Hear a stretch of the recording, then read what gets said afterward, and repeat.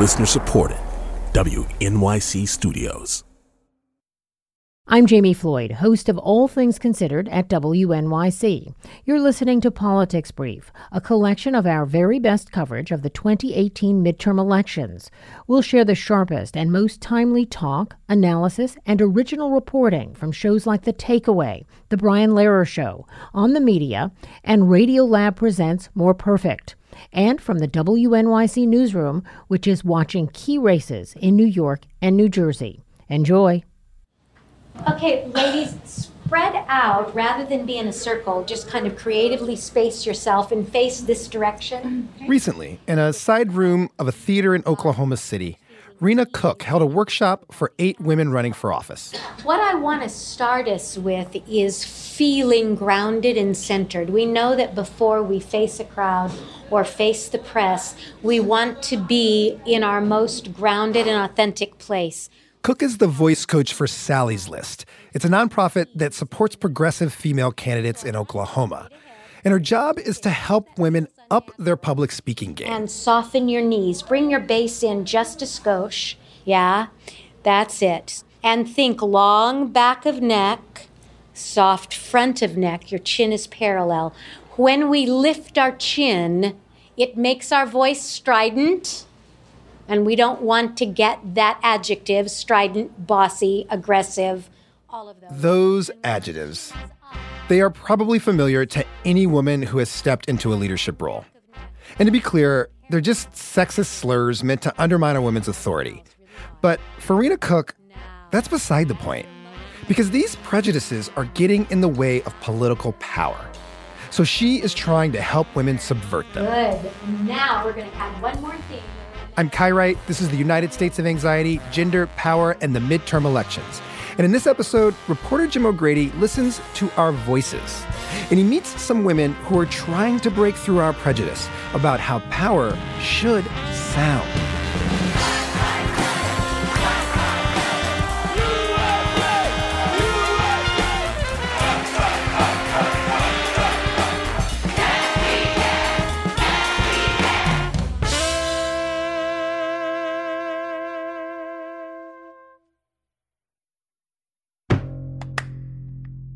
Here's the problem. When a man speaks loudly and emphatically, he's a take-charge guy. Ask not what your country can do for you. Ask what you can do for your country. But when a woman does the same... I believe our economy isn't working the way it should because our democracy isn't working the way it should.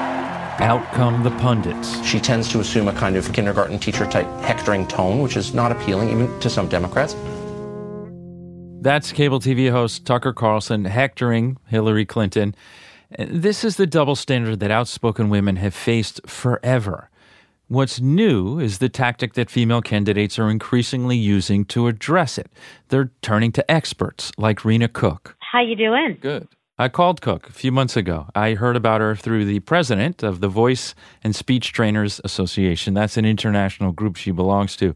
And the first thing Cook says to me is, yeah, of course, the double standard still handicaps outspoken women, but here's the bottom line. We can't control that. As women, we can't control the implicit bias of other people. What a woman can control is the sound and substance of her voice. We can manage where our power comes from. We can manage how much stress or absence of stress is in, the mouth and the throat, the vocal tract. I went to Oklahoma City to watch Cook in action at a gathering of women running for office around the state, all of them Democrats. She tells me that 2 years ago, there were 12 female candidates for the group to endorse. This year, it's 45. Are you proud? Oh my gosh, busting my buttons. I'm so proud. She takes me around the Will Rogers Theater making introductions. This is Karen Gaddis. She is currently running for re-election. Karen Gaddis is a Democrat and retired school teacher. In 2016, she ran for a seat in the Oklahoma House of Representatives. She got out there, worked hard, knocked on doors, but got thumped by a well-funded Republican.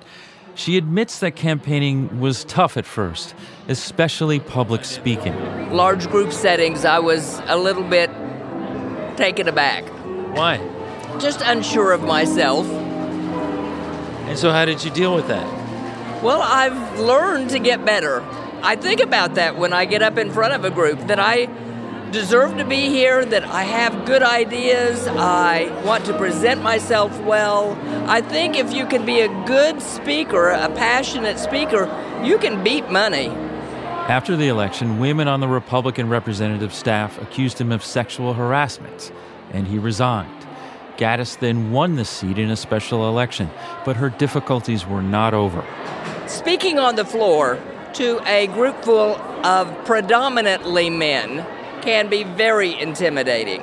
I have been called sweetheart. Tell that story. Where are you? What are you doing? And who says that to you? I'm arguing with one of the majority leaders, and he got pretty disgusted with me. And under his breath, he said something about, "That's enough, sweetheart," or something like that. And I was so taken aback, I should have said something right then, right there about, I demand that he apologize. It's not anything he would have dared say to a man. It's just ridiculous that this is like what she has to do. She's an elected official and she's got to deal with this kind of thing. It's true. And of course, as you know this, Kai, this is nothing new. Although we have an example from recent history of a very famous politician who faced exactly this dismissiveness. And she got around it in part by very consciously cultivating gravitas in her speaking voice. So that sounds interesting. So who is this mastermind, this female politician who rose through the ranks, changing her voice? Kai, it's a very famous story. They made a movie about it. It's called The Iron Lady. Oh, Margaret Thatcher. That's right. I didn't think you were going to know it. It's a great movie. It is. Meryl Streep won an Oscar for it in 2012. If you want to hear the before and after of Thatcher's voice, you can go to YouTube and you can find that. But we're going to use a couple of scenes from the movie because they are historically accurate and they very clearly make this point. Right. So the first one is Streep playing early Thatcher debating in Parliament. Methinks the right honourable lady doth screech too much. If the right honourable gentleman could perhaps attend more closely to what I am saying, rather than how I am saying it, he may receive a valuable education in spite of himself. Did you catch that? The man who's mocking her specifically uses the word screeching. So why is that significant? Well, Mary Beard is a classics professor and a scholar, and in her new book, Women in Power, she says this is a very pointed tactic that goes back to ancient times when a woman would speak up in public and then a man would just leap to his feet and compare her voice to the high-pitched sounds of animals. And what he's doing there is he's saying a woman who speaks up at all is unnatural. She's against nature. And you hear in that clip there, Thatcher is pleading, forget the sound and focus on my words. But the men in the room are like, as they've been since ancient times, why? You're screeching. But so how does Thatcher then get around that? How does she go from that moment to who she becomes? It happens like this. It's 1979, and she's the leader of the Conservative Party in Parliament. But her political strategist, a guy named Gordon Rees, he knows that she has a problem with public speaking. She's the daughter of a shopkeeper, but she keeps trying to put on this posh accent that's just not working. So what she needs to do, he realizes, is find this like natural steel that's already in her. It needs to get into her voice. So he goes to the Royal National Theatre and he arranges for her to work with a voice coach. And do what? What do they do with the voice coach? He lowers her pitch and he slows her down. And here's a great example of this. Streep is playing late Thatcher after she's been drilled for years in these vocal techniques. She's prime minister now, and she's telling Parliament why she's taking England to war over the Falklands. We responded, as we have responded in times past, with unity, strength, and courage. Sure in the knowledge that though much is sacrificed, in the end, Right will prevail over wrong. More forceful, more direct.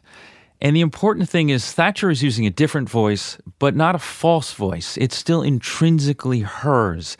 And as Meryl Streep told Terry Gross on Fresh Air, that's the crucial difference. Voice lessons really just bring out a voice that you already possess. Streep says she studied Thatcher's voice as if it was music. Because every voice really is produced in our bodies like a complex piece of music. So break that down for us. How does the body make a voice, regardless of your gender, whether you're male or female? How does this work? It begins with the breath. Every word we say starts as a breath in the lungs that's pushed up by the belly through the bronchial tubes until it reaches the larynx. The breath moves through the larynx then and out across the vocal folds. And this is the first big turning point where men's voices and women's voices, they start to diverge. Okay, so how so? Well, first, picture the breath hitting the vocal folds and making them move hundreds of times a second.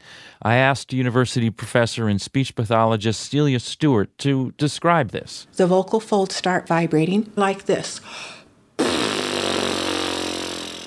Dr. Stewart says male hormones in puberty enlarge the larynx and push it out from the throat, and that creates the Adam's apple. And this larger larynx comes with a slower, thicker set of vocal folds. The male voice tends to be a lower fundamental frequency, which means the vocal folds vibrate slower, so it's a lower pitch. And the female voice, the vocal folds vibrate at about twice the speed of the male voice. That's why overall, women have a higher pitch than men. And Kai, I can show this to you with a couple of rubber bands. This is the male rubber band. Describe what it looks like. All right, so that one's thick. That's a big, thick rubber band, like the kind you'd get around your, fruit. Exactly. Okay, so these are the male vocal folds. So when the breath passes across them, this is the pitch. Okay. Got it. And now here are the female vocal folds, and describe this rubber band. One of those little thin green ones, It's much thinner. It's much thinner. Yeah, and it produces this pitch. Right. You hear the difference? Uh-huh. It's higher, right? Right. Female, male. Right. That's Got it. How it works. Okay, so that's pitch. Yeah. But you said there's more to it than that. There is the second change that happens when we speak is the breath passing through the resonators. Okay, so what do they do? The resonators are spaces in the throat and in the head, the oral cavity, the nasal cavity, sinus passages, and they fill out the tone and the quality of our voices. Men have larger resonators, so they're more like a baritone sax, while women are more soprano sax. Resonance is a wonderful thing, and what resonance actually means is that some parts of the sound wave are made louder and some parts are made quieter. So you can have resonance that makes your voice sound round and full, or you can have resonance that makes your voice sound shrill. So we're talking about good resonance creates this pleasing balance. Yes. Yes. Men get even more resonance because their vocal structures send most of their sound waves back toward their chest. Women, on the other hand, their vocal structures send most of their breath up toward the head, and that gives them this brighter, crisper tone. Inherently, of course, men's voices aren't any better than women's voices, but culturally, most people like that deeper resonance, the bass sound. It's a pleasant sound. It's wonderful to listen to. And so oftentimes, I think because of that, and also because maybe males are more dominant in society in many ways, they've taken on a characteristics of being more in charge and having more authority. And so women will copy that. If I'm meeting a friend, I might go, "It's me." But if I'm lecturing in class, I use this voice down here that is a much lower pitch voice. And we do that. It's a type of code switching that we do all of the time. We really do. I do it myself. And it's been pointed out to me on Twitter that I get really, really high when I'm not being serious and really, really low when I'm being very serious. So, but what does this mean for women running for office in 2018? Well, Dr. Stewart recommends they practice mastering their public voice, even under pressure. Actually, especially under pressure. When you are a politician and you are speaking in highly emotionally laden situations and you want to come across as being reasonable. One of the ways to do that is to keep the voice more smooth and resonant. It's the difference between projecting your voice and shouting where you tighten up. Stewart told me she wishes she could have whispered in Hillary Clinton's ear and just talked to her about adjusting her pitch subtly and even toning down the occasional tension in her voice. And that's not to say that much of the harsh reaction to Clinton's voice was fair. It wasn't fair. It's only to make the obvious point that, as Rena Cook says to her candidates, politics is theater. Now let's really make big mouth. Yawn. Oh, make a sound. Oh, stretch with your arms like I'm doing. Oh. Relaxation happens when you stretch and sigh out loud. So when you're backstage waiting to go on, give yourself a little moment to stretch and sigh. It's about presentation and persuasion. Loud and proud. Soft knees, deep breath, big mouth. Go. A.J. Pittman, State Representative-elect, House District 99. And as Pittman can now tell you, it's also about winning. The more you do it, the more natural it comes. I've done it. I've had a session with Miss Rena. I looked crazy doing her exercises. She had me stick fingers in my mouth. And when someone saw me doing it behind stage, my team was like, who taught her this? Is she okay? But once I went on, and I was speaking very clearly, and my nerves were very calm, they realized it was a method to the madness. Yeah, madness. It's of course ridiculous that a woman running for office has to go to these lengths to be taken seriously. We've conflated power and masculinity to such a degree that we literally struggle to hear women speak. Rena Cook and her students in Oklahoma are doing whatever they can to be heard in spite of that reality. But listening to their story, I can't help but ask, how is this still necessary? How can the biology of vocal folds matter to who we elect in 2018? Up next, a veteran reporter remembers the heady days of the 1977 National Women's Conference, and she wonders aloud, what went wrong?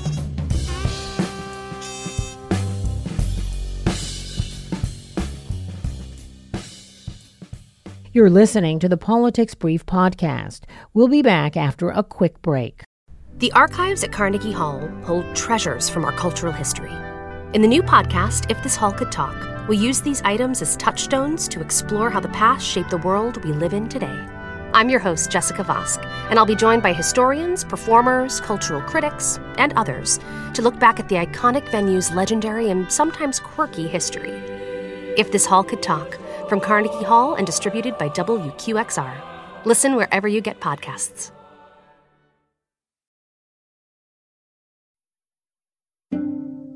We're getting ready for Election Day.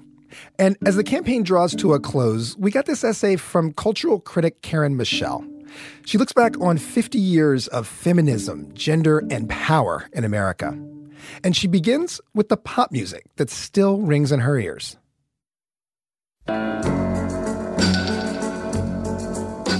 Much of my life is defined by its soundtrack. That's a major way that I track time, history, culture. And now, if I could sing, I would. Loudly. Everywhere. Songs of the past. Wailing. You don't own me. Don't say I can't go with other boys. I'll cry if I want to. You would cry too if it happened to you. And girls just want to have fun. On our terms. But we're in a time that seems a forever time, when our say is no say at all, and when it's still considered enough of an anomaly for a woman to run for president or any elective office other than school board, that their gender is mentioned before their policies. There are historical blips, just blips, easily abandoned. Me Too, and Victoria Woodhull's 1872 run for president among them. Hit delete. That circle the folkies sang about? Broken. There's a bitter home awaiting in the sky, Lord. When I was in my teens, a teacher suggested I read Betty Friedan's The Feminine Mystique. It wasn't long after February 1963 when the book was published.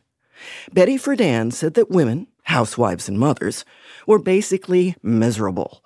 It was, she said, the problem that has no name. There are real values in motherhood. It's not just a mystique. But there came to be in the 1950s this kind of doctrine that tried to make housewife mother a full-time, lifelong occupation. And words like career women became dirty words. The book and Friedan made no sense to me. I grew up in rented apartments in Los Angeles, had no concept of what a suburb was, and my mother was no dutiful housewife. But for many women, it was revolutionary. When my old friend Carol Durfner read it, she knew The Feminine Mystique was about her. I was so bored. I was so bored being a housewife.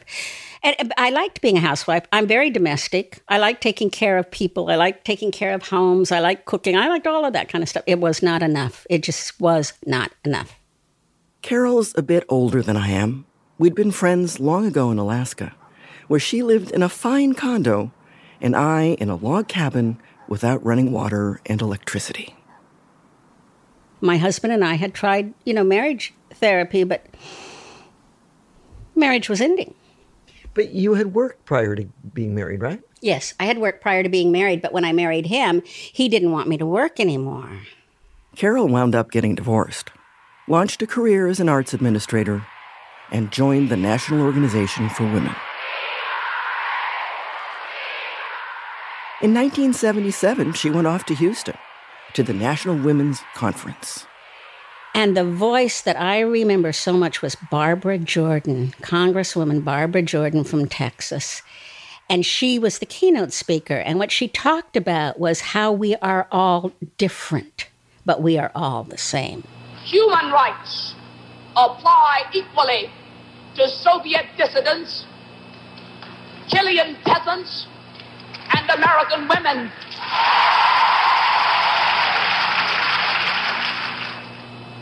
Implicit in being free to be you and me, implicit in that is the recognition of the diverse opinion represented here. We must not impose on others what we would not have imposed on ourselves.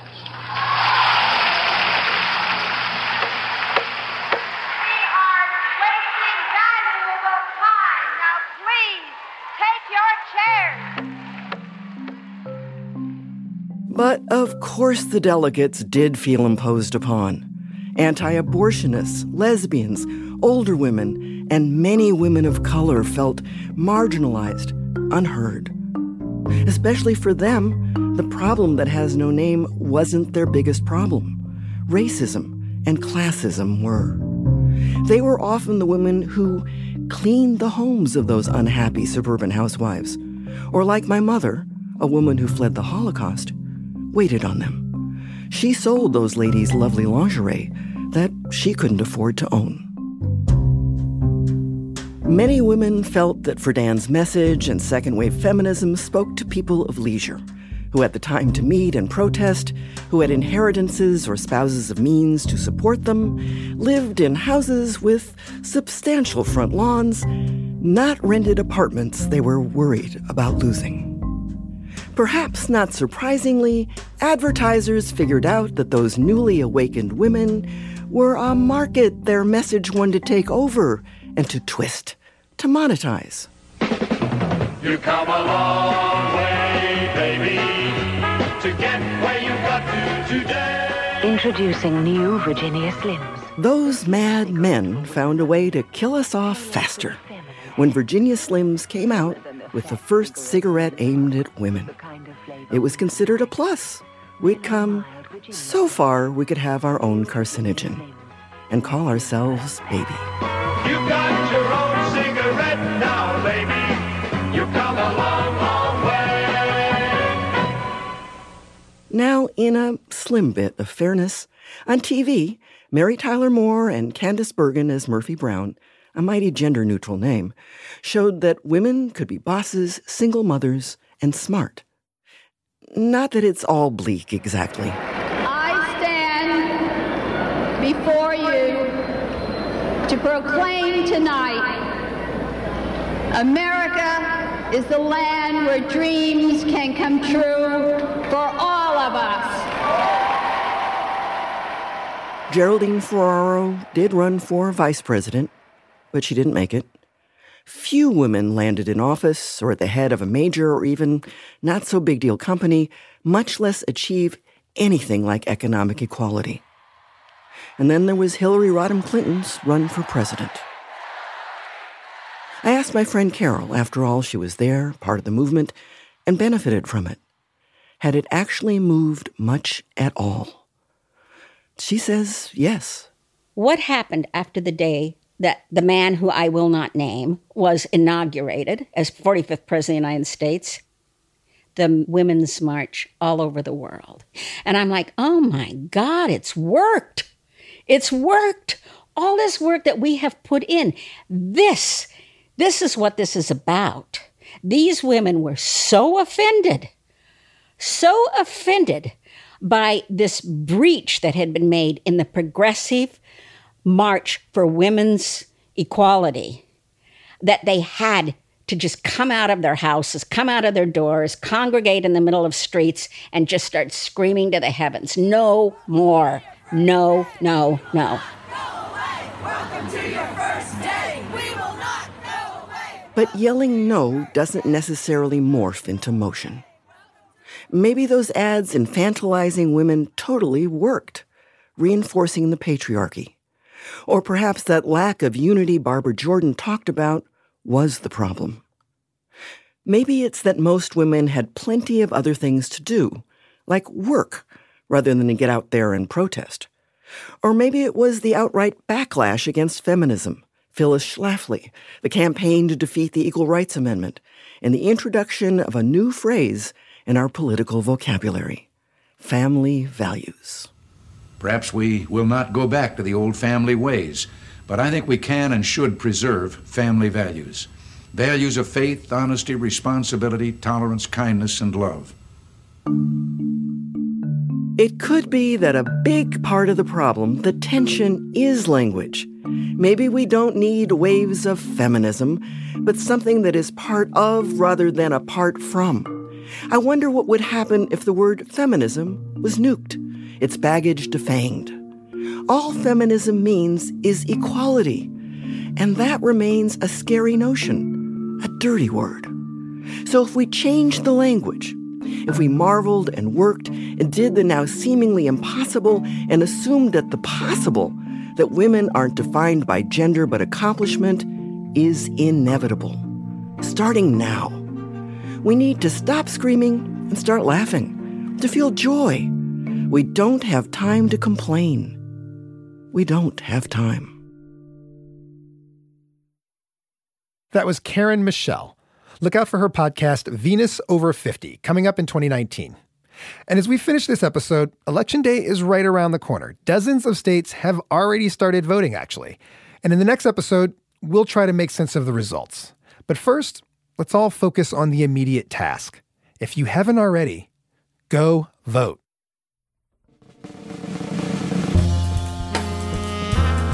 United States of Anxiety is a production of WNYC Studios and the newsroom of WNYC. This episode was reported by Jim O'Grady and Karen Michelle.